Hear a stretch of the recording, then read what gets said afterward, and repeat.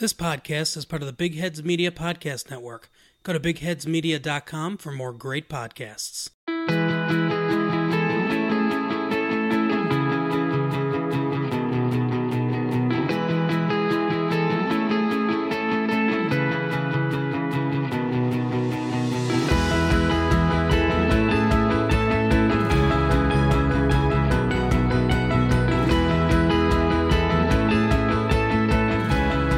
Hello and welcome to Time Sensitive, a film podcast exploring the best and worst under-the-radar movies released in the past 18 months. I'm Sam, and I'm here with my good friend and co-host, Ian. Shalom! Hello and welcome to the show. Sam and I have taken you to the French Riviera twice now to explore the Cannes Film Festival. It's a series. It's a series. Arguably the most prestigious of the world's film festivals, by the way. But there are a couple of fall festivals that bookend the circuit and cement the Oscar frontrunners early. From the canals of Venice to the shores of Lake Ontario, which are just as beautiful. Same thing, basically. Same thing. We'll tell you exactly what you need to know from the 2022 Venice and Toronto Film Festivals. If you're new to Time Sensitive, welcome. And if you're a returning listener, welcome back. Our show is unique. We like to review movies not immediately upon their release like most podcasts do, but one last time, about a year or so later, before they disappear into the history books. And we focus on those movies that might have fallen through the cracks. Not the major blockbusters or the billion-dollar grossers, but the quality cinema swimming just beneath the surface. And when we aren't reviewing those under-the-radar movies, we find fun topics in the film industry to discuss. Whether it's comedy specials, short films, the Oscars, interviews, trailer reactions, movie news, or just things we're into, we do it for a laugh and to help you learn a thing or two. And you're going to learn today. As I mentioned in the introduction, we are following a season 1 formula we recently revived for the Cannes Film Festival earlier this season. And there's nothing more on brand for Time Sensitive than finding something that works and beating it like a dead horse. Very, very accurate. It's on brand for us. But this time, trust me, you get 2 for the price of 1. 2? Part 2! Let's start by giving you some background information on the Venice Film Festival. Yes. And some major highlights from the 79th annual event. Yeah, that number that you just mentioned, Sam, 79, is important because the Venice International Film Festival is the world's oldest. Oh, It's the oldest in the world. Founded in 1932 by, you guessed it, the National Fascist Party. Oh, no. Yep. Bet you didn't see that one coming, did you? Mussolini sure liked his picture shows. Oh, God. There actually was an award named after Mussolini for a number of years until that was determined to be a bad idea after he was canceled and deposited and all that stuff. Oh, okay. Yeah. So I'm not joking. It was started by the Fascist Party. that's crazy. Yes. Okay. But back in the 30s, movies, especially American movies, were all the rage over in Italy, and the international presence led to a desire for Italian pride. Some folks took that nationalism a bit too far, as we later learned in World War II. But we are proud to report that the first film ever screened at the inaugural festival was the pre-code horror film Dr. Jekyll and Mr. Hyde, starring Oscar-winning actor Friedrich March. Awesome. Yes. Okay, well, that threw me off. Like, I didn't know that was coming. It's the world's oldest, and it's the most racist. Oh, no. It's all the Jews. That's why we started with Shalom at the beginning of the show today. Shout out to all our Jewish listeners out there. This is not an anti-Semitic podcast No, it is in any not. way. But since then, Yes. Venice has positioned itself alongside the world's other big 5 festivals. Count them. The others include Sundance Film Festival in Park City, Utah. For our international listeners, that's in the United States of America. That's here. Yeah. One that I've always wanted to go to. One day. The Berlin Film Festival in Berlin, Germany. The Cannes Film Festival, which we've talked about in depth, in Cannes, France. And then the Toronto International Film Festival in Toronto, Ontario, Canada, which we will get to shortly. Yeah, we're going to head north after we head out to Europe for a bit. I was going to try to do a Canadian accent, and Don't even try it. And then I just gave up. I just stared at you, and I couldn't do it. I knew exactly what you're doing, and it was bad. It was a bad idea. It's not in the script, Sam. Don't read it. The 2022 edition of the Venice International Film Festival was held on the barrier island of Lido at the historic Palazzo del Cinema from August 31st to September 10th of I don't know what 2022. any of that means, but it sounds super It's fancy. so fancy. It's okay. So Venice is like a collection of islands and canals, yeah. and one of the outside islands that's on, I believe, the Mediterranean Sea Okay. is called Lido. That's an Italian word meaning Lido. Sure. And it's hosted, like, you know how Cannes is hosted at that famous venue Right. on the water? They have a very similar style, a very famous venue called the Palazzo de Cinema, which is like the cinema palace. Okay. I think I've seen pictures of like people arriving on boats, which is pretty cool. Yes, that's kind of like the tradition. Like they come up in a little like wooden classic speedboat. And Gotcha. You're Okay. probably thinking of Lady Gaga when Star is Born premiered That there. must be it. That must I think be that's it. what you were thinking of. Film is just one of the many events, though, hosted at the Venice Biennale, the international culture exhibition that's hosted annually that also features art, music, dance, architecture, and theater. So imagine this is like a modern World's Fair of sorts, and film just Okay. happens to be one of those pieces. So kind of like, you know how South by Southwest has the film, the music festival, and, you know, it's got so many other things going on. Very Right. similar style set up here in Venice. Gotcha. But just on water and in a much more progressive place. Although Italy is about to elect its first far-right leader in like 85 it years. really? So Oh, like since Mussolini. since Mussolini. Oh no. Yep. All right. Well, we'll see if the Venice Film Festival lives through this. But let's talk about how it's organized. Yes.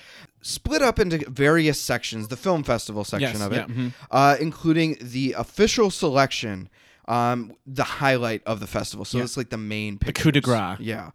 Various awards are bestowed upon the films in the official selection category, and each winner is selected by a jury, kind of like Cannes is. Yeah, done. very, very similar setup to how Cannes is. Yeah.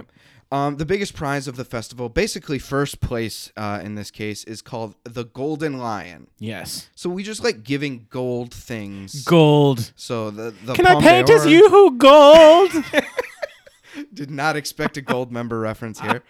Because so remember, Cannes is the Palme d'Or. Yes. Which is like the top prize there. The Berlin Film Festival is the Golden Bear. Oh, okay. So if you've ever heard of that animal I reference, have not. Yes, that's the award at the Berlin Festival. Interesting. This is a little bit different. It's the Cool. lion. Rar. Rawr. Rar. Previous winners of this award include Joker, Mm-hmm. Alfonso Cuarón's Roma, Brokeback Mountain, Akira Kurosawa's Rashomon, as well as Best Picture winners Nomadland, The Shape of Water, and Laurence Olivier's Hamlet. Right. Dates way back. Yeah. Mm-hmm. Impressive. It's quite an illustrious alumni. Yeah, it doesn't... not as many Best Picture winners as I would have expected. No, Venice is still a little bit slower. We'll change that formula when we get to Toronto, though. Interesting. Mm-hmm. Okay. Other awards include second place.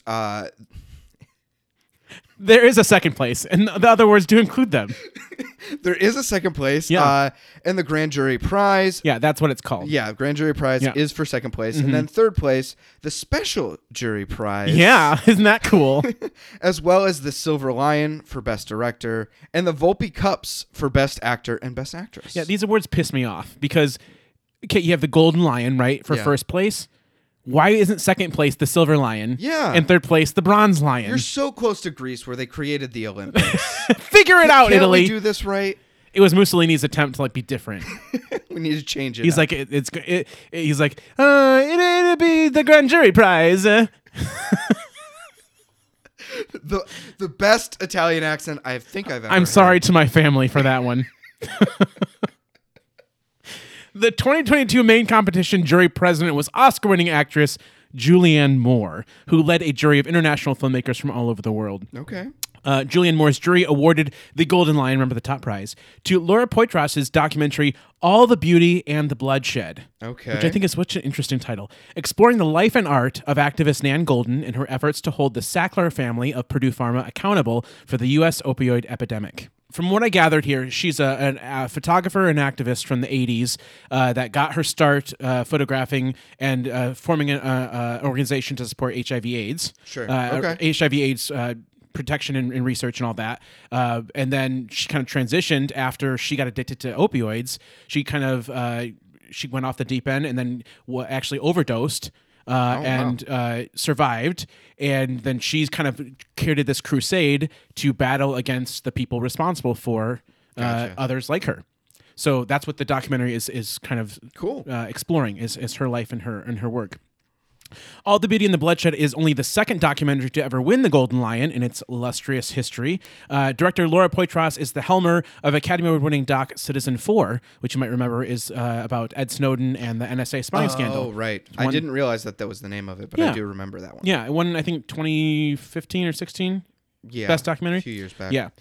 Well, Neon has already acquired North American distribution rights before the Venice Film Festival premiere of All the Beauty and the Bloodshed, and it's set to release on October 29th, 2022. So just over a month from now, as of this recording. HBO Documentary Films, though, has acquired streaming rights, so hopefully this will land on HBO Max before it picks up an Oscar nomination. That would be nice. Yeah. We'll see with what HBO Max has been doing if that'll if they actually survive happen. until then. But yes, by the way, the other documentary to win, I can't remember there's a collection of numbers and then it's a name, but that was also nominated for Best Documentary as well. So I'm just assuming they're 1 for 1 on documentary nominations that have won the Golden Lion. So let's do it again with this one. Yeah, that seems like a really big prize to not take home the Oscar later on. Especially if for a documentary to win a film festival, it's got to be pretty good. Yeah, especially once you see the competition that's been up against. Yeah, there's some other big name films that were premiered at Venice in the competition. First one being Blonde. Yes. Directed by Andrew Dominik with an NC-17 rating. Yeah. Something that we don't see very often. Not since Showgirls. Wow, is that really like the last one? No, there's been others. But I was going to say, wow, that's so long. No, that's one most people know. But this one is getting a lot of hype right now. Yes, good and bad. Good and bad, yes. But it's starring Ana de Armas playing Marilyn Monroe. Mm. Yeah, and it seems like it's going to take some dark turns. Yes. But it is a fictionalized chronicle of the inner life of Marilyn Monroe based on the book by Joyce Carol Oates. I think that what people are misinterpreting is that this is a biopic of sorts, and it's not. No. It's a narrative version of her life that's purposely infatuated, or what's the word I'm looking for? Exaggerated? Yes. And infatuated. And maybe. infatuated. We're all infatuated with Norma Jean. I remember seeing something, though, that a lot of the scenes are based on, like, real pictures. Yes. So we have no idea what actually happened when the pictures were taken. Right. But the scenes were based on real images of Marilyn. That's why people need to calm down. It's not a documentary by any means. Yeah, not super realistic, not trying to go full biopic. But this one is actually produced by Netflix and will be available to watch on September 28th. Yeah. So pretty soon. Pretty soon. I'm excited to see this one. Me too. I don't know anything about her. I think I've only seen one of her movies. But it's surprising how Ana de Armas looks so much like her. She never would have been my first pick. And then you put the blonde wig on, you draw the beauty mark, and it's think uncanny. a Cuban actress I know. playing Marilyn Monroe. The most I know about Marilyn Monroe is all the references to her in Under the Silver Lake, and that's about it. For being one of the most famous actresses in the world, I don't think we've ever really dove into her career. That's maybe in a future Vault episode, we'll explore some Marilyn Monroe pictures. Yeah, or we'll explore some and do Blonde if it. It tanks. It's too on the radar right now. Yeah, it needs to fall a little bit. Very fall much from on grace. the radar. Well, another film that premiered in competition. By the way, this is one of the things I think that separates Venice from other film festivals, specifically Cannes, is that documentaries compete in the same categories. That's pretty cool. So you'll see we're different a little bit in Toronto too, but that's why a documentary can win the Golden Lion, where it might possibly not in other film festivals. But another film that competed in competition alongside Blonde and All the Beauty and the Bloodshed is. I'm going to try to do this in my Irish accent. I don't know if I can channel it with just the title of it. The Banshees of Inisherin.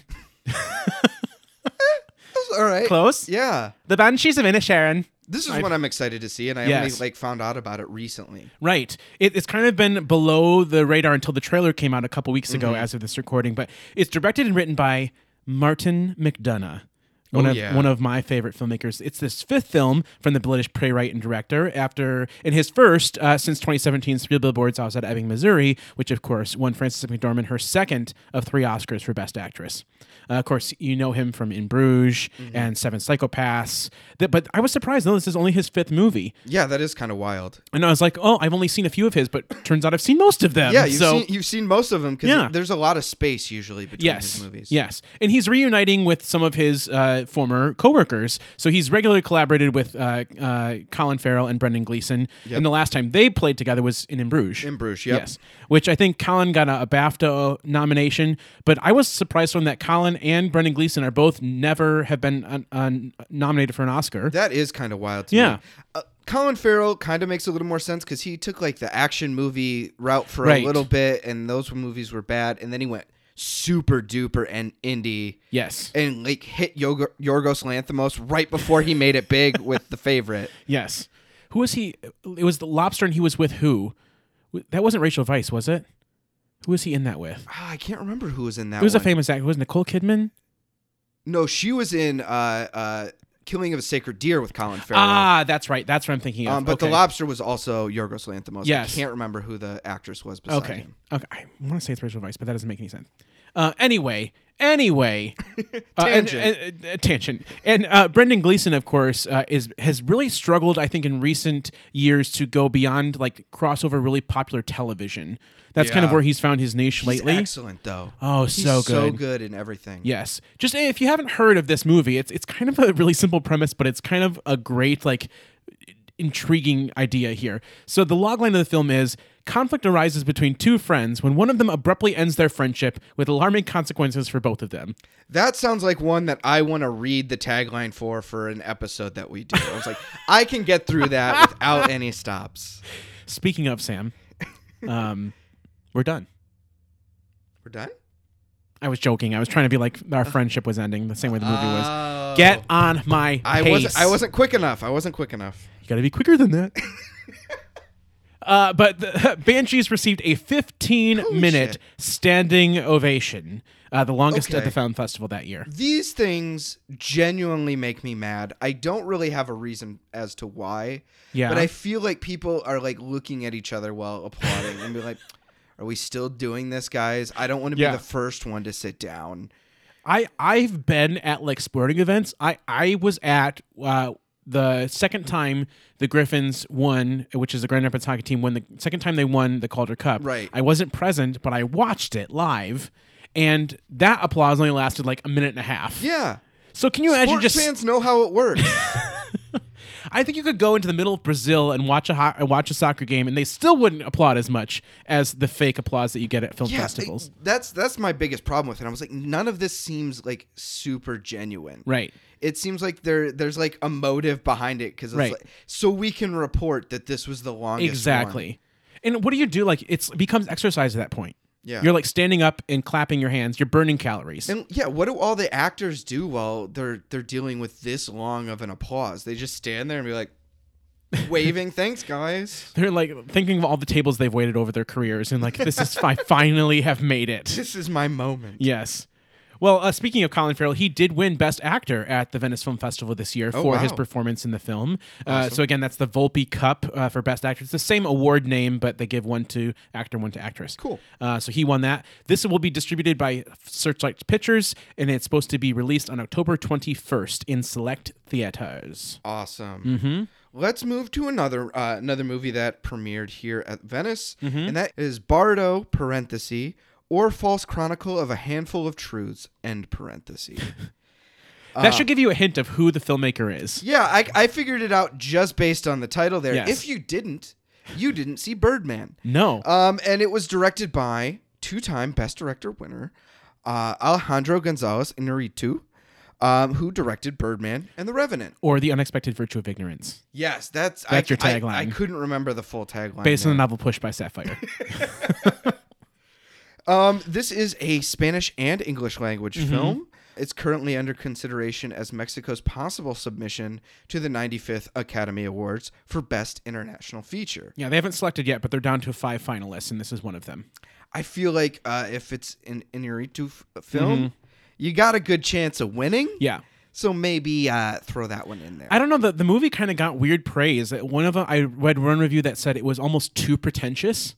Oh. Which I think is a really weird criticism for a movie by Iñárritu. Like, I never would imagine that would be... His movies are a little bit pretentious. I don't know what too pretentious means. I don't know. Birdman to me seems just interesting. I never think of it as pretentious. Well, it's actors being mad at critics is basically like the whole but situation. It's funny. Like, I don't think of absolutely. pretentiousness as funny. I think of it as snobby.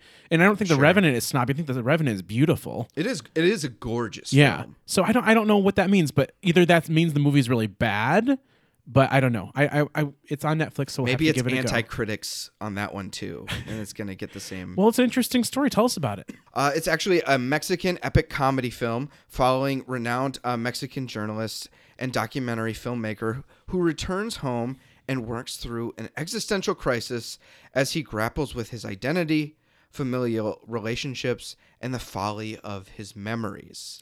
Okay, I take back. There's nothing more pretentious than the folly of his memories. Yeah. And a documentary filmmaker. Yes. There's always got to be a little bit of pretension in there. Circle jerk movie. That's what it sounds like to me. does Plus, a the little lead bit. character looks just like Iñárritu. Like, Really? so you remember Pain and Glory? Pedro Almodovar. Yeah. That was designed to be Him. like an he was playing him or a fictionalized version of Okay. him. This I don't know if it is or not, but it's very weird. Interesting. Okay. Yeah. Well, Plus, this- it's like 3.5 hours long. Oh no. Yeah. Not for that game. Got to set some time aside for that then. Yes. But you'll be able to do it from your couch because it's going to come through Netflix. Yes. It will actually be in theaters on November 18th, Mm-hmm. but it will come to streaming on December 16th.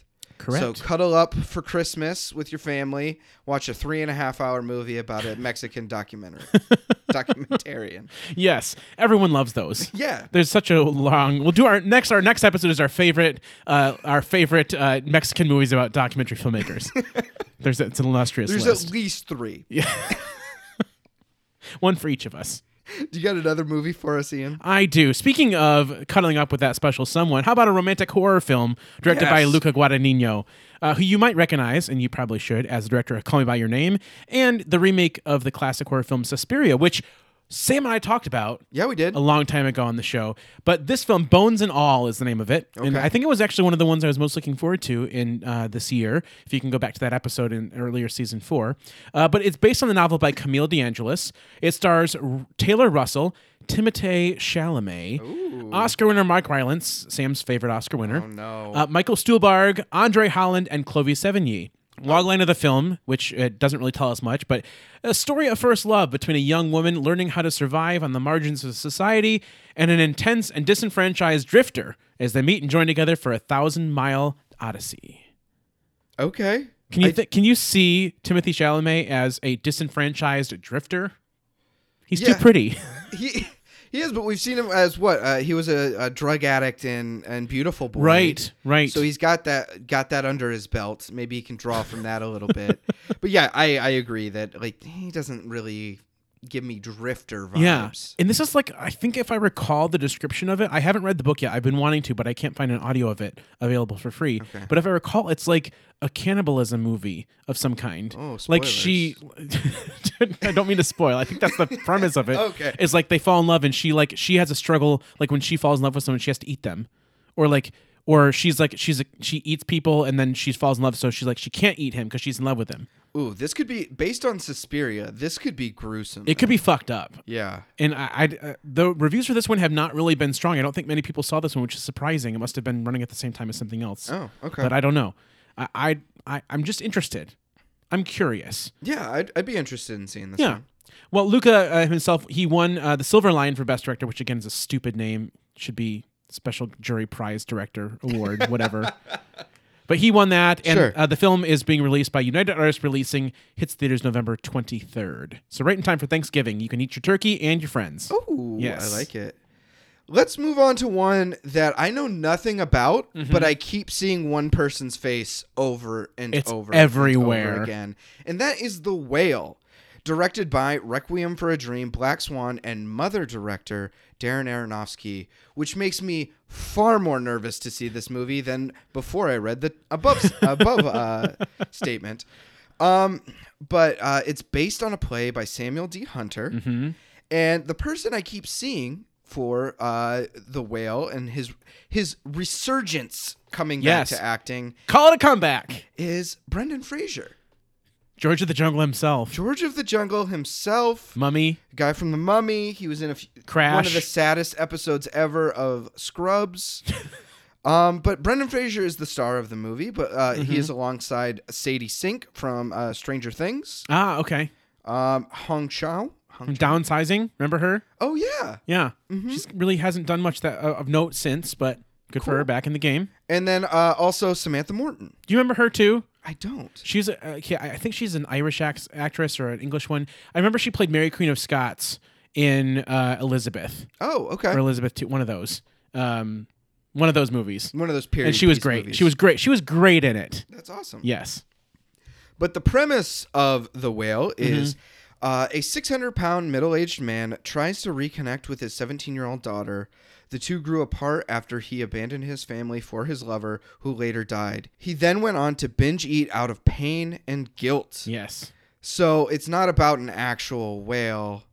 It's about a human being who's really big, which is kind of a mean, derogatory term towards an overweight person. Finally, we have a movie for fat people, and it's Brendan Fraser in a fat suit. Oh, yeah.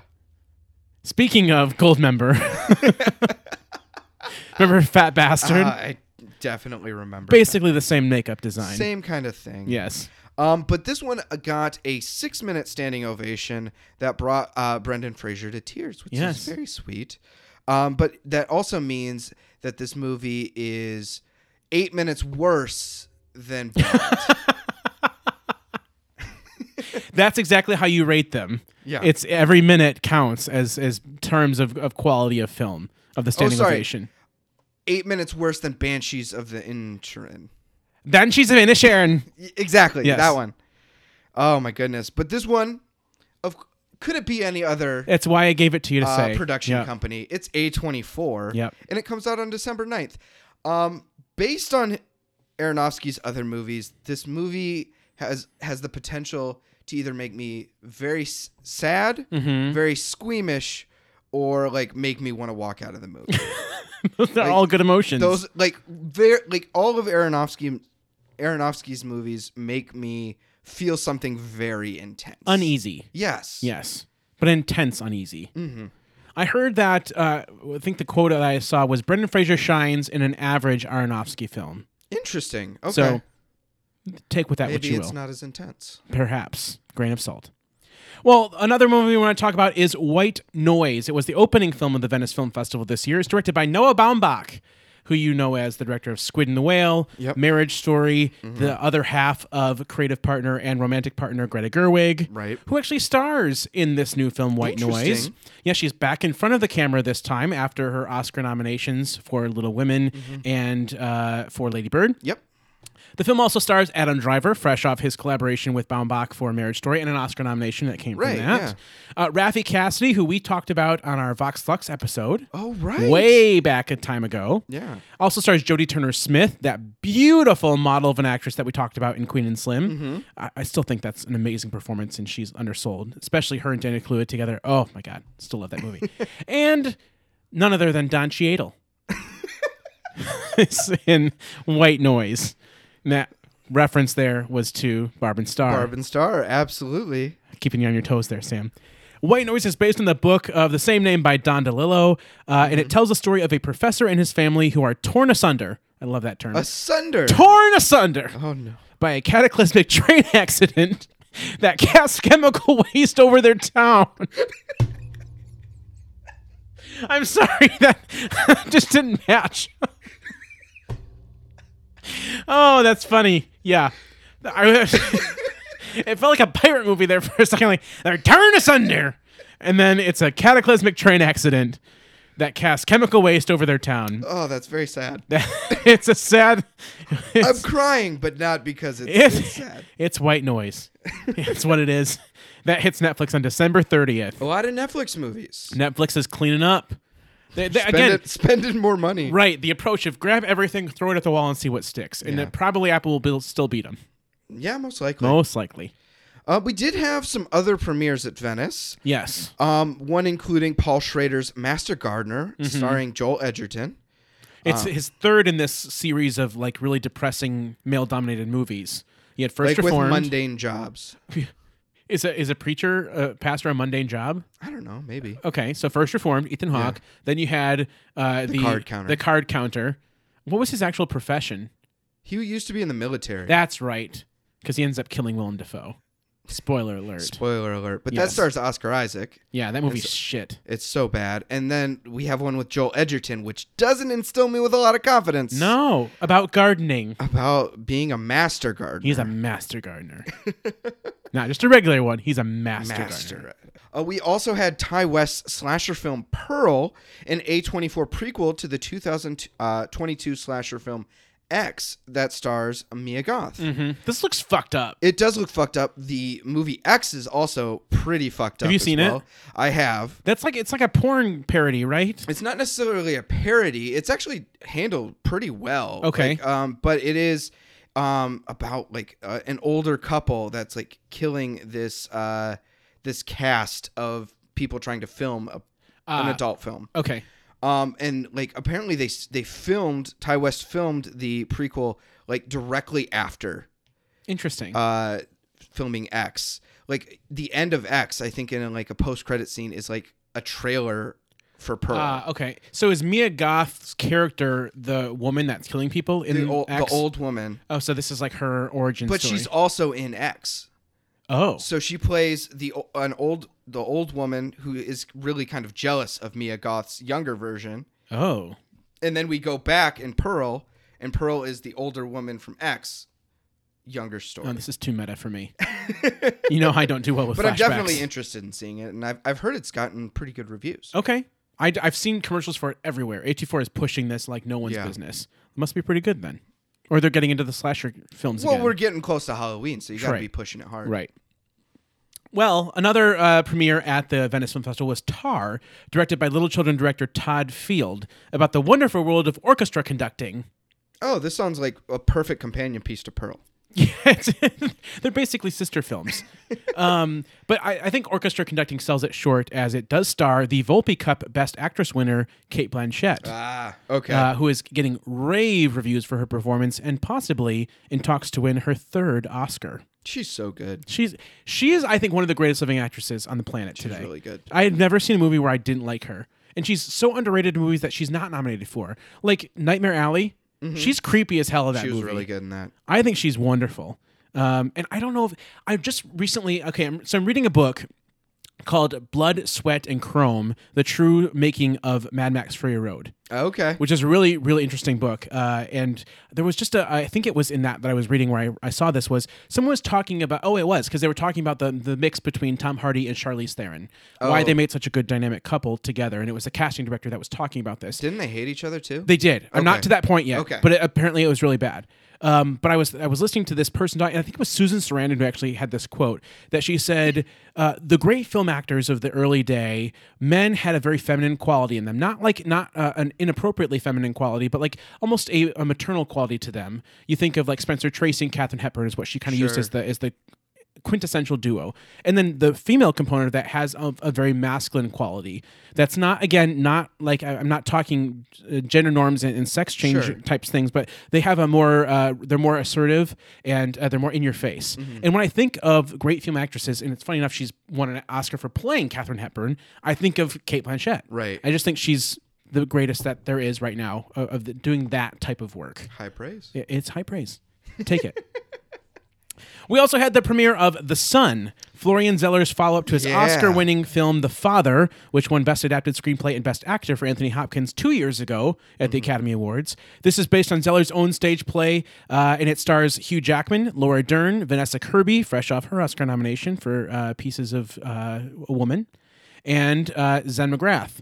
Now, this one has really split critics across the board. Some who said that the movie is wonderful, it's better than The Father, and then I saw some people that's like, it's a joke how bad Hugh Jackman is and how bad Laura Dern is. Oh, no. Apparently, the script is super contrived, and it's very like manufactured for emotion.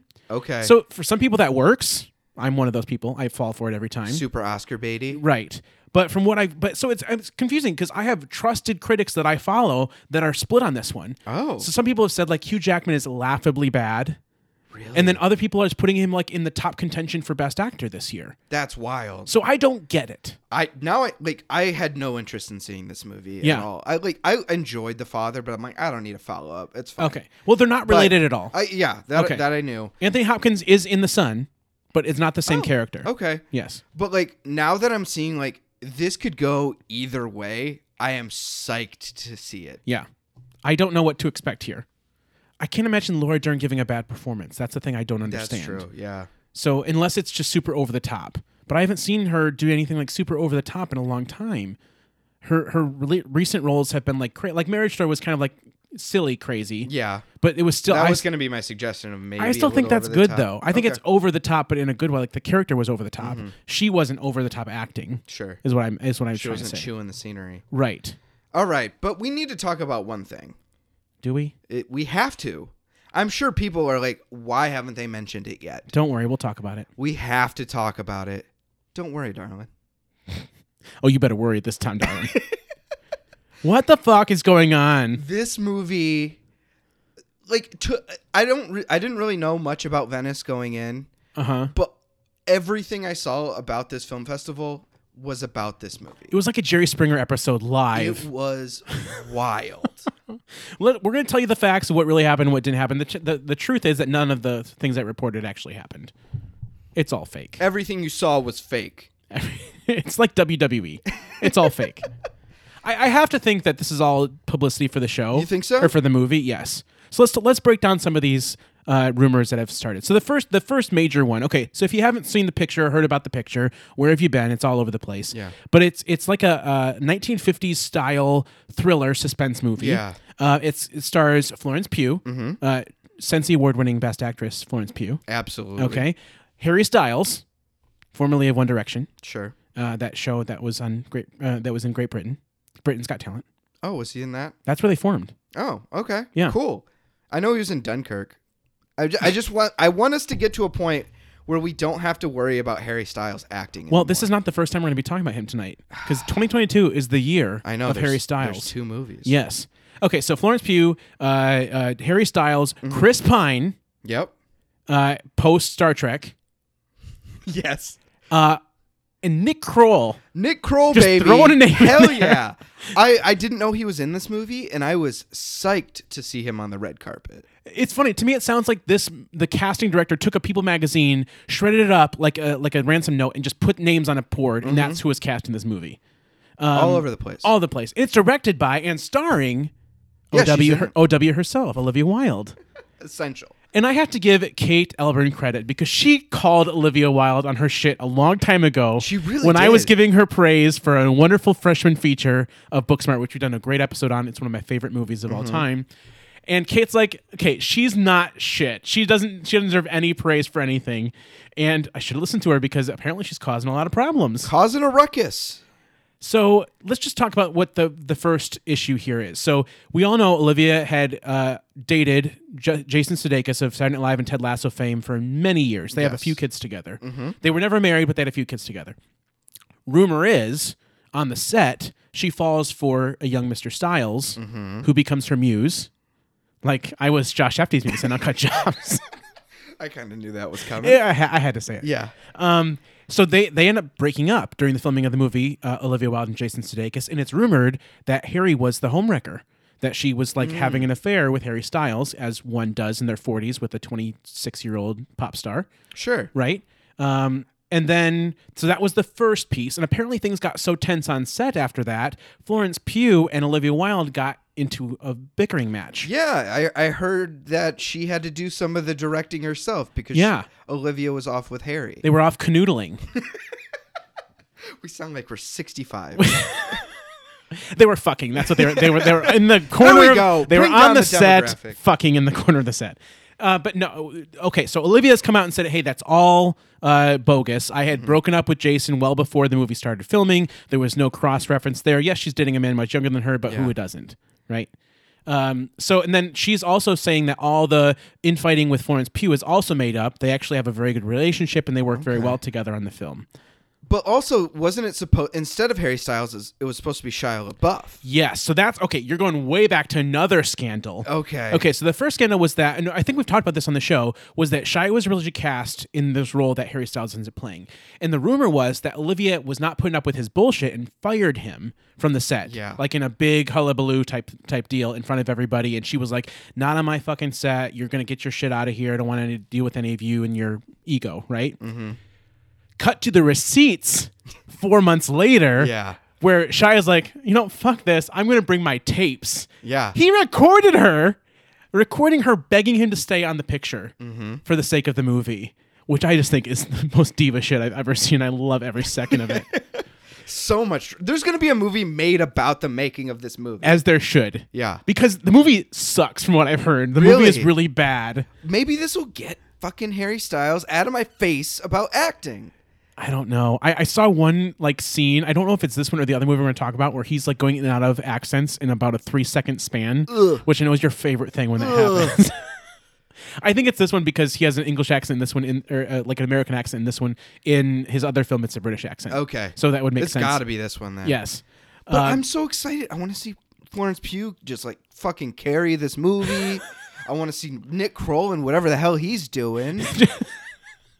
I just think of all of his jokes about himself, and I love his self-deprecating humor, but I don't think I can say it without sounding terrible.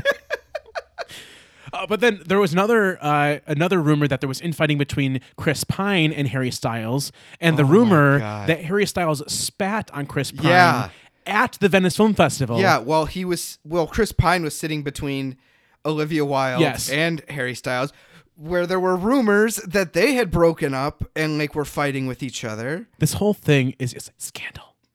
While Nick Kroll and Chris Pine were showing the most support for Florence Pugh on the red carpet. And I've seen videos of people taking this like game day. They have a freeze frame. They're circling, drawing on it. The telestrators. Yes, you see Florence doesn't look at Olivia Wilde during the 6-minute standing ovation the film got, and saying, "Oh, this is her way of giving a diss to Olivia Wilde." So this is all very weird to me because of course Olivia's going to come out and say none of it's true because it makes her look like absolute shit. Yeah. But here's the thing: I just finished Kal Penn's memoir, which is a wonderful book, by the way. It's called You Can't Be Serious. If you remember Kal Penn from Harold and Kumar Go to White Castle. As well as working on the Obama administration. Right. That's ultimately what the book is mostly about. Oh, that's what it's mostly about? Okay. Well, that's a huge chunk of his career. He leaves acting to go and work for the Obama administration. And a quite high up position, by the way. I didn't realize it. But he got into the Obama campaign because of Olivia Wilde. Really? They were on House together. And Olivia has been a charity donor and contributor for many, many years. So she was in with the Obamas at the time, right before the campaign took off in 2008. Really? Okay. So they went to a benefit together. He met the president-elect. He was senator at the time. Met Senator Obama and fell in love with the campaign, what he stood for. And then he started volunteering more, even when they were he was arranging his House filming schedule to go back to volunteer more. And he got offered a job. And so that's kind of how it began. But Olivia was the one that kind of introduced him to that. He speaks very highly of her in this book. Granted, the book came out before all of this. The book came out last year, before any of this kind of exploded. But this is someone who doesn't need to give her credit for anything, and he's talking very highly of her. So I don't know what to believe here. Maybe the power has gone to her head. The directing power. She's been behind the camera twice now. I don't know. I'm curious to see her acting in it. Because I remember when we did Booksmart, we said, she's been in all this stuff, but we don't have any idea what she's been in. Right. She's been in a ton of things, and none of it, super high quality. No. She had, that one scene in the movie we watched semi-recently. Yeah, so it was How It Ends. How It Ends. Which, that was my favorite scene of the whole movie. She was so good in that. So good in that. Small scene opposite Zoe Lister-Jones. But her, biggest credit to that to date was, what was that, a Star Trek movie? Tron. She was in Tron Legacy. And she was in House and The OC. Yep. And then she was in that Clint Eastwood movie. I think she was a major character in that. I didn't see it. Richard Jewell. Yes. Yeah, she got, and she got flack for that because, or the person who she was playing was a real person, a real journalist. Right. And the journalist was like, that's not how it happened, because Olivia Wilde's portraying her as she would sleep for Scoop. Yeah. Right? If I recall the controversy that well. So basically, Olivia has caused problems since she started. Really? That doesn't take away from Booksmart. It's an incredible movie. Go watch it. It's available on Hulu. I agree with that. Yeah. So, okay, that's all we need to say about this. Yes. I was going to be like, Ian, you're going to control yourself. You're not going to talk about all this gossip. And here I am, just blurting it all out. We had to do it. It's coming out of every orifice of my body. There's no way we get in front of a microphone and don't talk about this. Can we talk? Here's the dish. But we need to transition. We have a whole different film festival that we need to talk about. Yes. And we need to Ciao, Italy. Bye-bye. We're going to go to North America and the 2022 Toronto International Film Festival. Yes. Nothing like the second smallest Great Lake. Hanging out by Lake Erie. Bustling city on Lake. It's actually on Lake Ontario. Oh. Second smallest. Okay. Lake Erie's the shithole. Ontario is almost there, but it's fine. It's fine. It's fine. It's fine. It's a top 5 Great Lake. Yeah. Toronto's actually a huge city. Yeah, it's gorgeous. I think it's one of the top 10 largest cities in the world, if I remember seeing that correctly. It's a big city. It's huge. It's very big. Have you ever been there? I have, yeah. Oh, okay. I would love to go. I've never been It's there. gorgeous. It was a lot of fun. They've got the Space Needle thing. They've got the Maple Leafs. They do have the Maple Leafs there. And that's about it. But I would love to go and see it. So we go from the illustrious history of Venice to one of the newest film festivals on the globe, but also one of the biggest. So TIFF, as it's commonly known, Toronto International Film Festival, is intriguing because it's one of the largest film festivals on the planet today. And unlike the other big 5 festivals that we've talked about, specifically Cannes and Venice, its top prize is the People's Choice Award. And like its name might suggest, it's actually voted on by the public. That's super cool. So no jury, no fancy people that are paid off kind of thing. Less pretentious. Correct. It's less pretentious. And this is a huge we're talking almost 500,000 people go to TIFF in its heyday before COVID. Okay. It's a huge festival. It's open to anyone who wants to go. And from what I've gathered, the festival runs kind of annually. It's not, it's hosted, the official competition is hosted annually, but there's movies that show downtown Toronto as part of a year-long festival to cool. encourage viewership in arts appreciation. That's awesome. Yeah. So a bit of history, though. TIFF was originally launched in 1976 as the Toronto Festival of Festivals, because those Canadians know how to name shit. Sounds like a Midsommar kind of shit right there. It's the Festival of Festivals. Oh, that seems culty. Yeah, it's very culty. It's not, though. But this is what's so interesting about it is it was called that because it was about collecting the best films from every other film festival in the year and bringing them to the Toronto area for That people to actually view. sounds really nice. Yeah, it's like the best of the best. Yeah. Or the Festival of the Festivals. So that's why if you ever realized, it's common for films to screen at TIFF that might have premiered elsewhere throughout the year. Yes. So that happens. Most of the time films will premiere at Cannes or at Sundance, and because Sundance is in January, Cannes is in May, and then usually they'll find their way, if they're still popular, they'll make their way to one of the fall film festivals. But because there's so many throughout the globe, TIFF kind of is the last one that kind of culminates everything, and it's like a scrapbook of all the other festivals. Now, they still have movies that premiere at Toronto. Don't get me wrong. That's still a very popular move to make. Sure. And it's getting more and more popular as the film festival expands and its reach gets bigger. But most of them some of them have premiered elsewhere. Okay. So you'll notice that. But recently, the People's Choice Award, that top prize, again, identified by who's voting for it, People's Choice. Again, we don't have a golden animal. And no golden animals. This is the golden leaf. That would be good. It's not, but that would be a really a throw at Cannes. Well, that is what golden leaf. That's Pomodoro means. Golden leaf, I think, or golden then we branch. We need to find another. What's the golden maple syrup bottle? Sure. Because I was gonna say bears, because bears are in Canada. But we can't do that. That's Berlin. Let's see what else is in Canada. Give us some moose. suggestions. The golden moose. That would be fucking incredible. Make it happen, TIFF. I know you're listening. They have a lot of other fun categories, so that should definitely be it. But the People's Choice Award, again, this is not the People's Choice Awards, plural. I don't want to get us confused with that shitty award show that takes place like in April or something. That usually Kaylee Cuoco or something hosts. It's usually Wanda Sykes. No offense, because she actually hosted the Oscars last year. She did. She's doing it up. I was picking somebody on a lower pedestal. That's a much better idea. Yes. You're so smart, Sam. You go right from Travelocity or whatever she's Expedia to the People's Choice Awards. Yes. Queen Latifah. That's who I meant to say. There you go. Queen Latifah That hosts the fits. People's Choice Awards. Yes. Anyway, we tangent.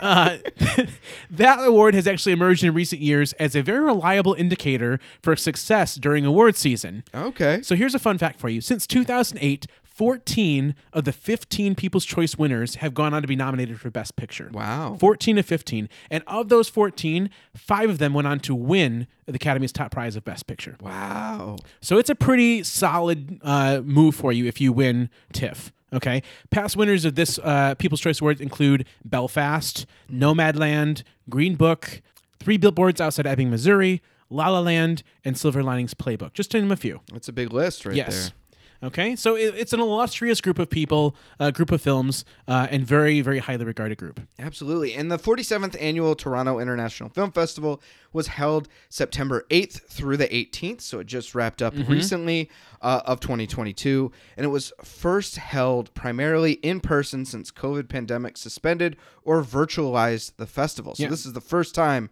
we've been back in person. They waited a little longer. They did. Yeah. Canada's smarter with that kind of stuff. They are. Than other places. America.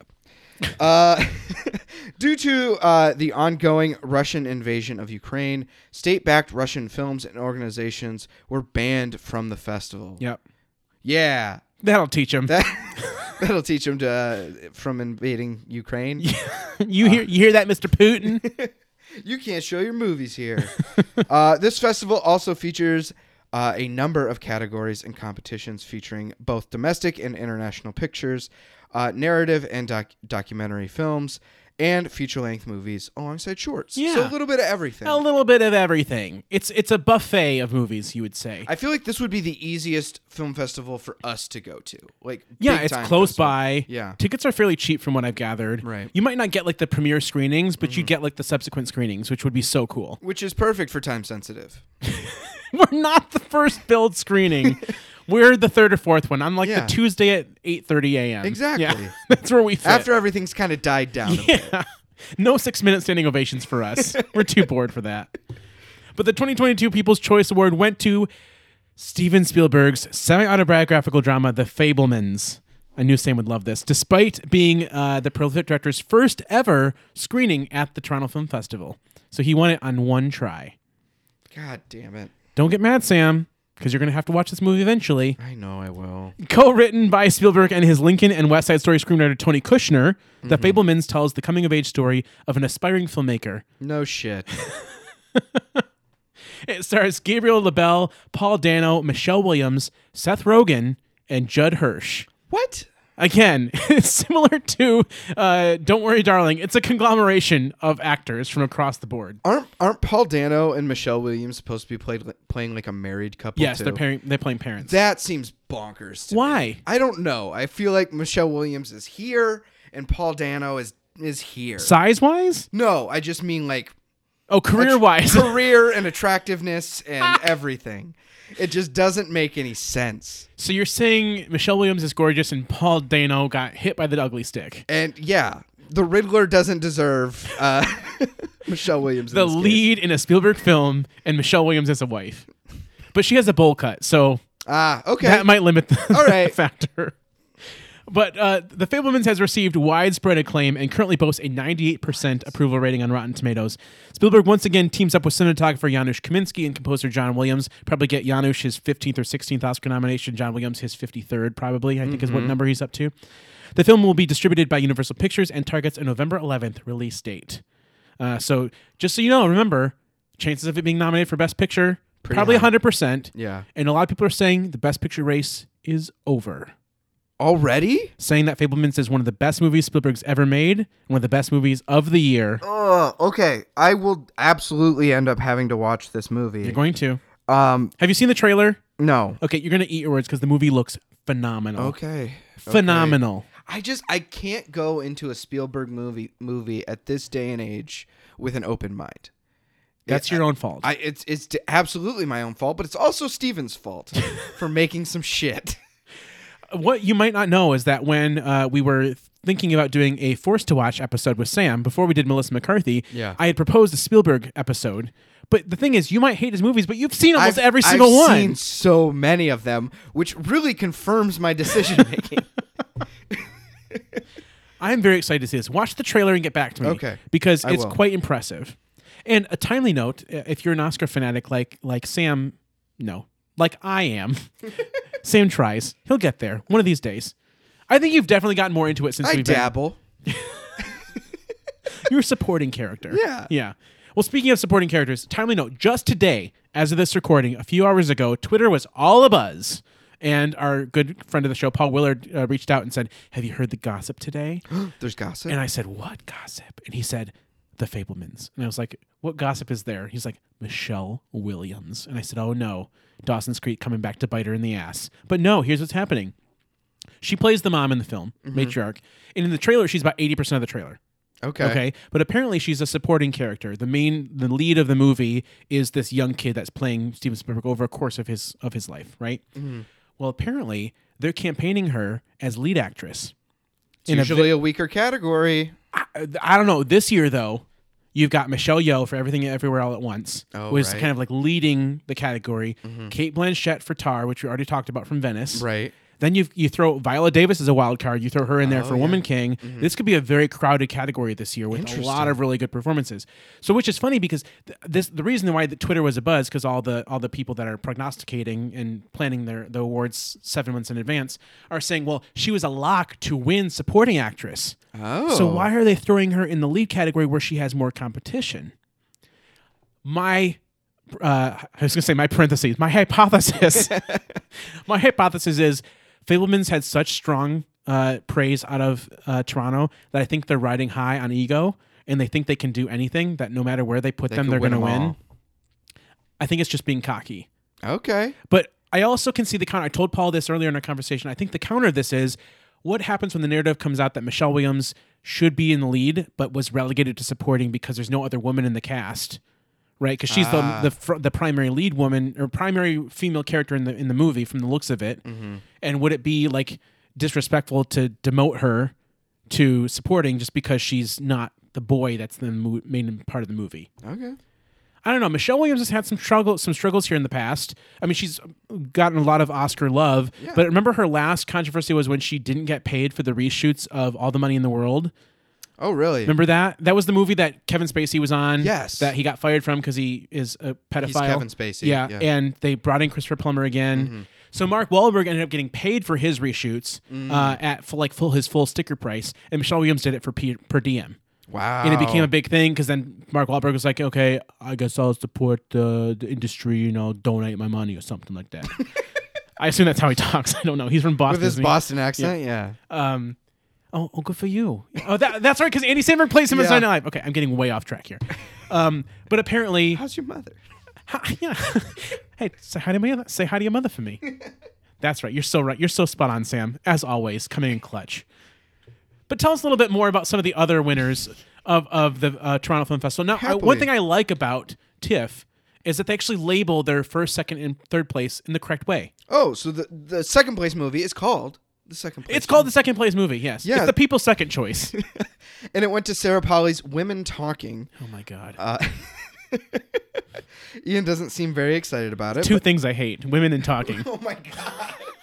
I'm just joking. I actually have a reason for hating this movie, and we'll talk about it in a second. Yes. Based on the 2018 novel by the same name by Miriam Taves, starring Rooney Mara, Claire Foy, Jessie Buckley, Ben Whishaw, and Frances McDormand. Yeah. So big names cast. Cast is bonkers. Cast is super good. Well, we have our ups and downs on Jessie Buckley, but the other ones, absolutely. Okay. Jessie Buckley is a phenomenon. I don't know what the hell is going on with her career. She's got these amazing projects, and she's great in all of them, but the movies are shit. They're so bad. So bad, and she's so good. Nothing will ever top Wild Rose. I'm just making a prediction from here on out. She made a great start, and she's not going to surpass it. Never.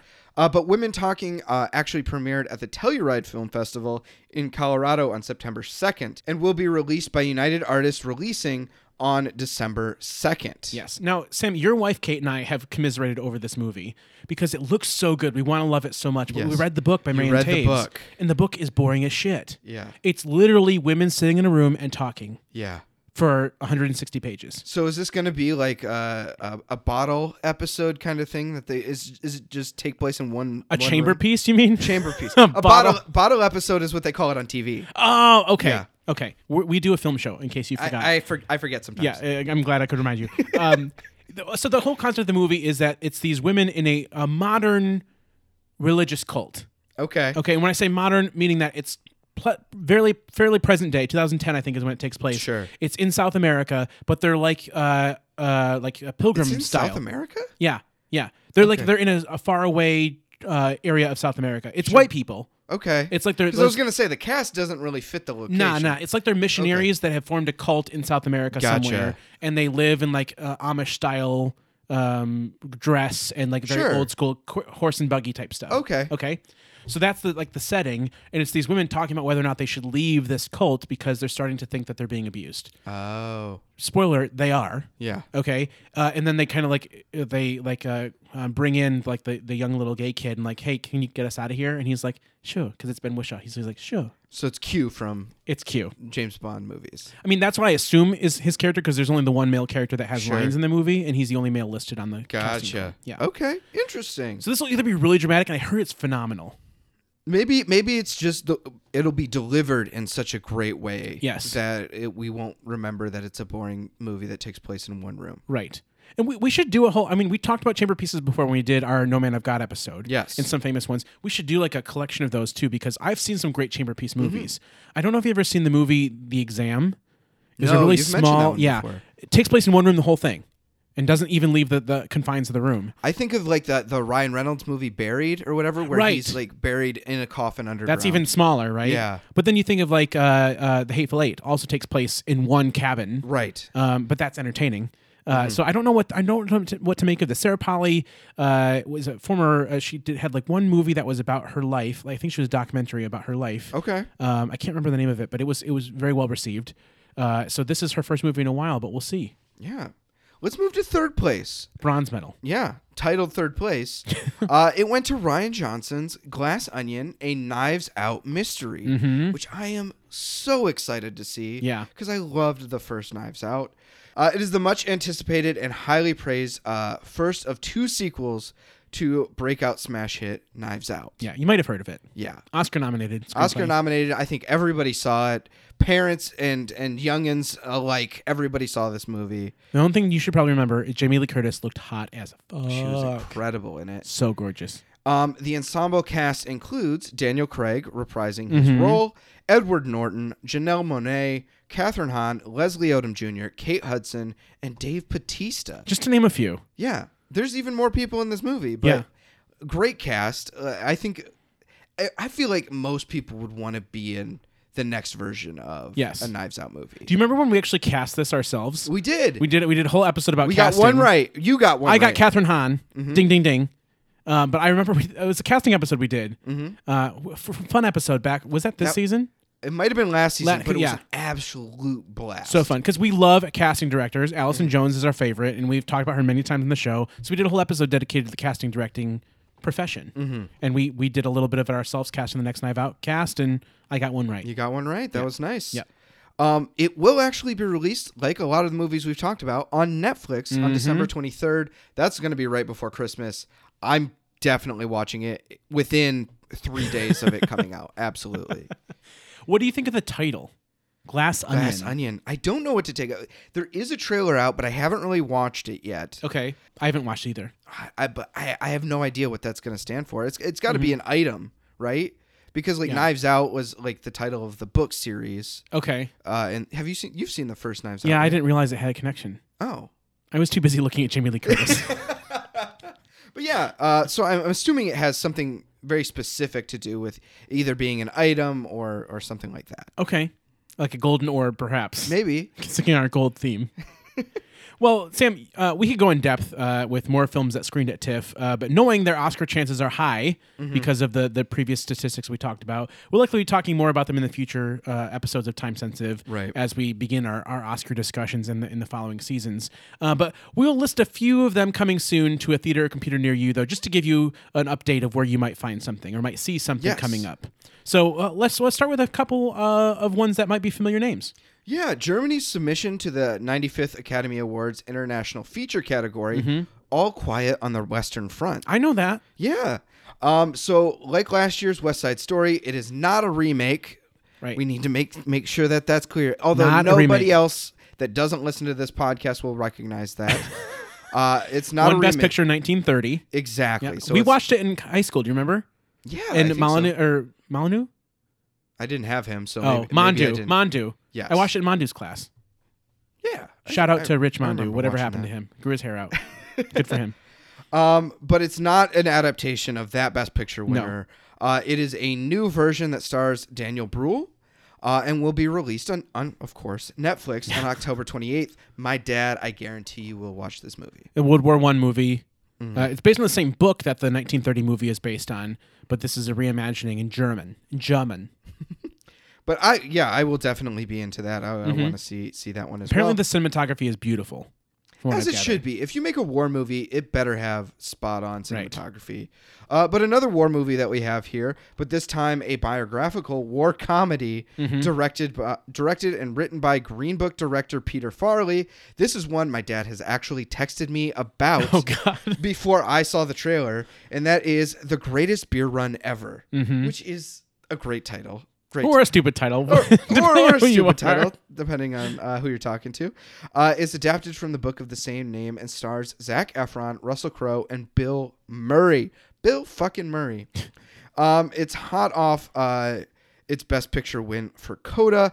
Apple TV Plus snagged the rights to this one and release it in select theaters and via its streaming platform on September 30th. I watched the trailer for this. It looks good. Does it? It actually looks really good. Okay. So I'm excited to see it. Can I guarantee it'll carry all the way through? I'm nervous because it's written by Peter Farrelly. And I still have no interest in seeing Green Book. It might be an America rah-rah kind of movie, but genuinely this one looks like it could be good. Okay. And fun. It's not one of those.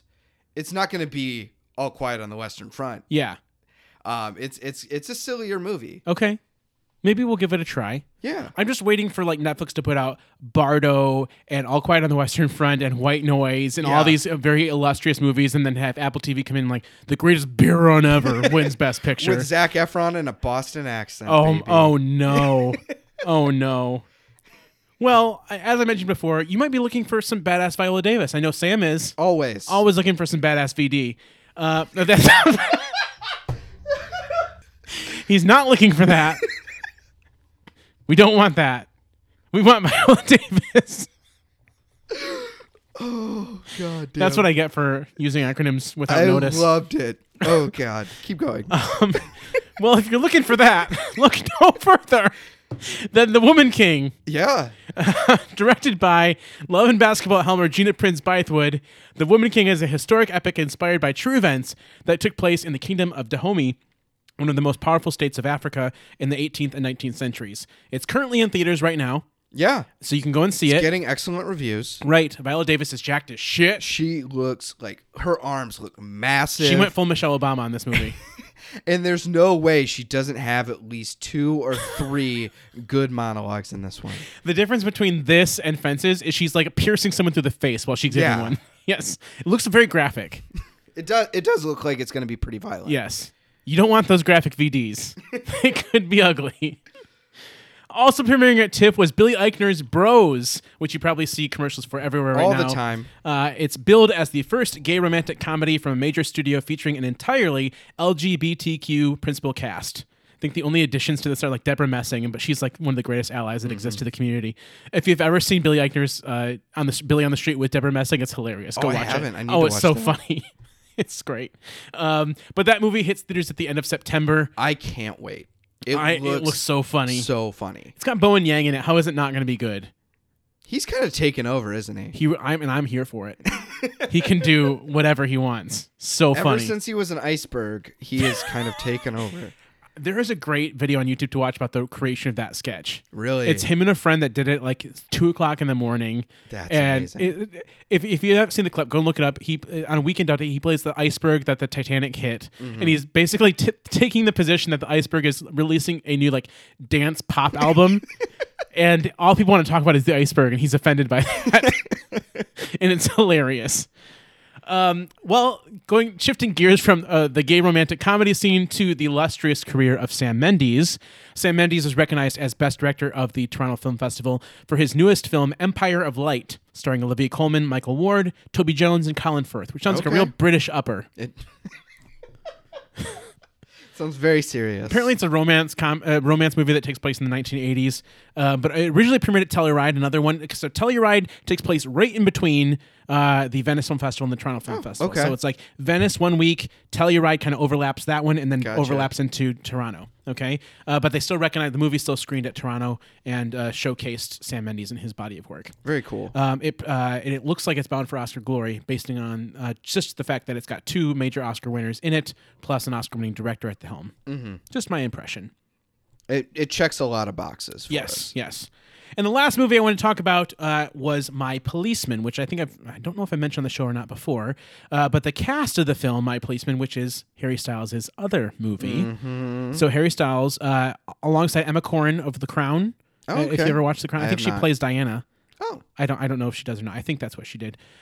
They actually together, along with their castmates, were the recipients of the TIFF Acting Awards, which is the first time ever a cast has won those awards. Usually they're individuals that win those awards. Oh. So interesting. Again, this is voted on by the people. Actually, I think the acting awards are voted on by a selected jury, but where the people vote for the major awards themselves, the people's choice. But this appears to be Amazon's Oscar push. Oh. If you could call anything by Amazon these days a push, because since Manchester by the Sea, they've basically collapsed as a studio. Yeah, we're done with that. Yeah, it's not doing well. But this is based on the book by Bethan Roberts, which is honestly one of the best books I've ever read in my entire life. Really? So good. And I read the book because I saw the notice for the movie. Mm-hmm. And I was like, okay, this will be interesting. And I read the book. The book is amazing. So basically, it's a story of a young couple engaged to be married. And turns out the guy is not so into the girl. He's into the museum docent guy that's 20 years older than him. Okay? So he kind of starts this illustrious affair with this guy. And it's like in 1950s, I think, Britain. So I think it's Britain, maybe the U.S. I don't remember I'm exactly pretty now. sure it's Britain. Yeah. I don't know about the book, but I know the movie is. Okay, yeah. So Harry Styles plays like this closeted guy, and the book is told from the future tense. So it's like them kind of retelling the story in modern day, looking back when they were younger. And it's a fascinating idea of what happens, and it's devastating. It's super sexy at the same time. So I'm curious. There's some scenes. Do you think Harry Styles can pull this off? I mean, yes. Really? I don't think he can pull the acting off. He can play the character. Sure. Okay. But this is the first time I've ever read a book with anticipation of the movie and like not wanted to see the movie because the book was that good. Wow. Like I have it in my mind of what it should be, and I'm afraid to go and watch it now because I just think he'll ruin it. Yeah. So unfortunately, not looking forward to the movie. I just really want to see it though because it's such a good book. You know, it's like I'm really torn. I don't know.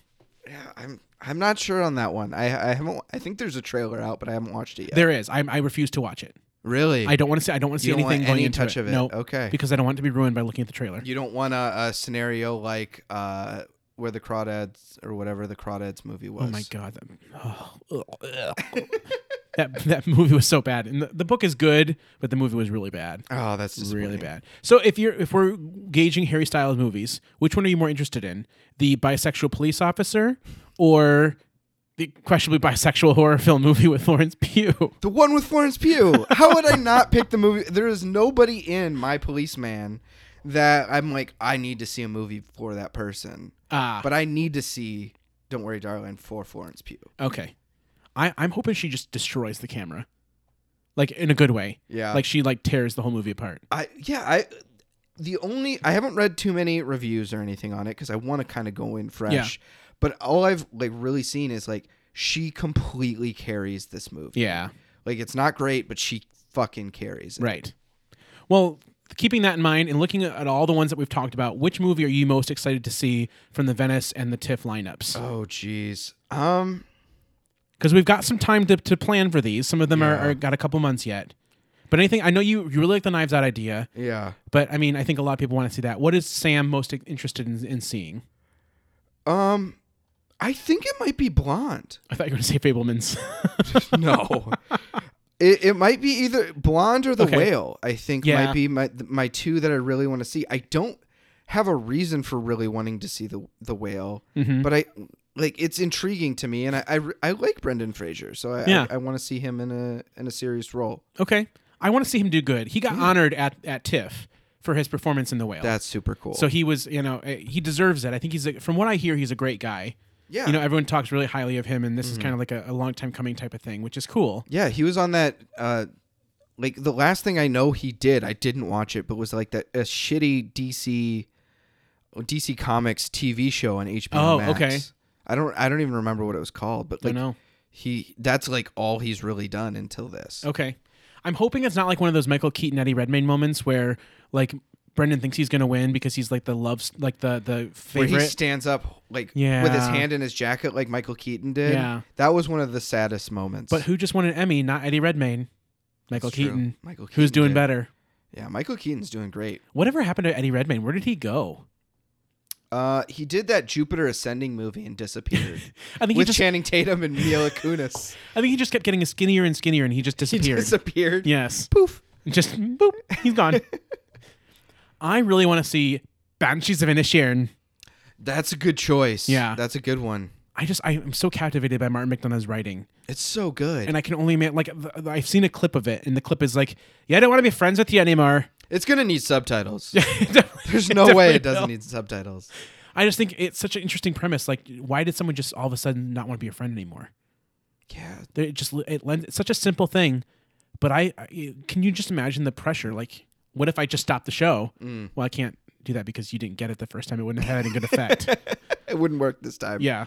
Also, isn't the guy from Killing of a Sacred Deer, the kid from Killing of a Sacred Deer in this as well? Barry Keogh? Yeah. Yes, he's also in it. That guy scares me. Yeah. It's the nose. Well, yeah, and his performance in Killing of a Sacred Deer is horrifying. He's also in The Green Knight.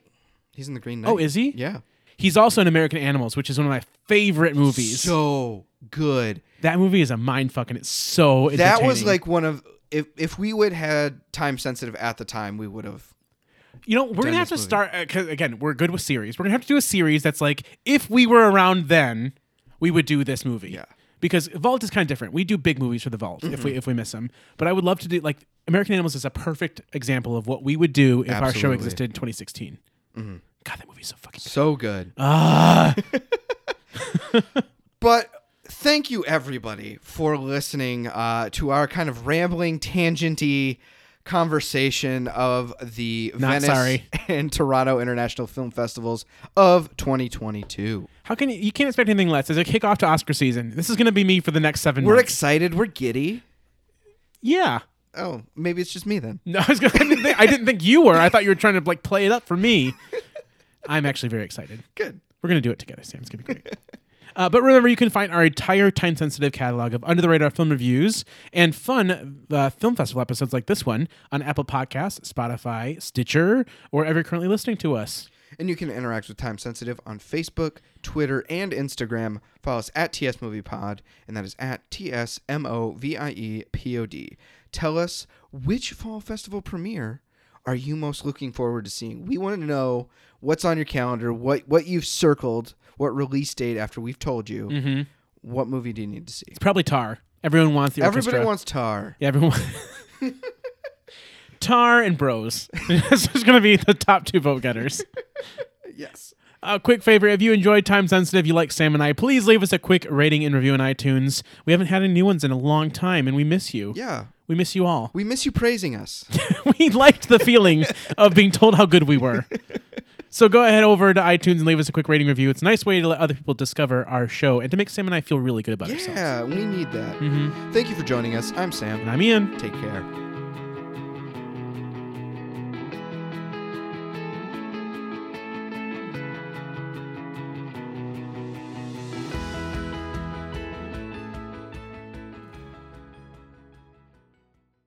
Hi, I'm Mark, and I'm one of the hosts of Massive Late Fee. Do you remember Blockbuster? Well, we do, and we racked up a lot of late fees there. That's why we're glad there's things like Netflix, Hulu, and Blockbuster has died, mostly because of us. We cover streaming shows and pretty much whatever we want. Join us every Thursday as we talk TV and movies on Massive Late Fee. You can find us at Massive Late Fee on Twitter, Massive Late Fee on Facebook. You can email the show at massivelatefee@gmail.com, and you can find us at MySpace, Massive Late Fee. Massive Late Fee, the best podcast we can think of.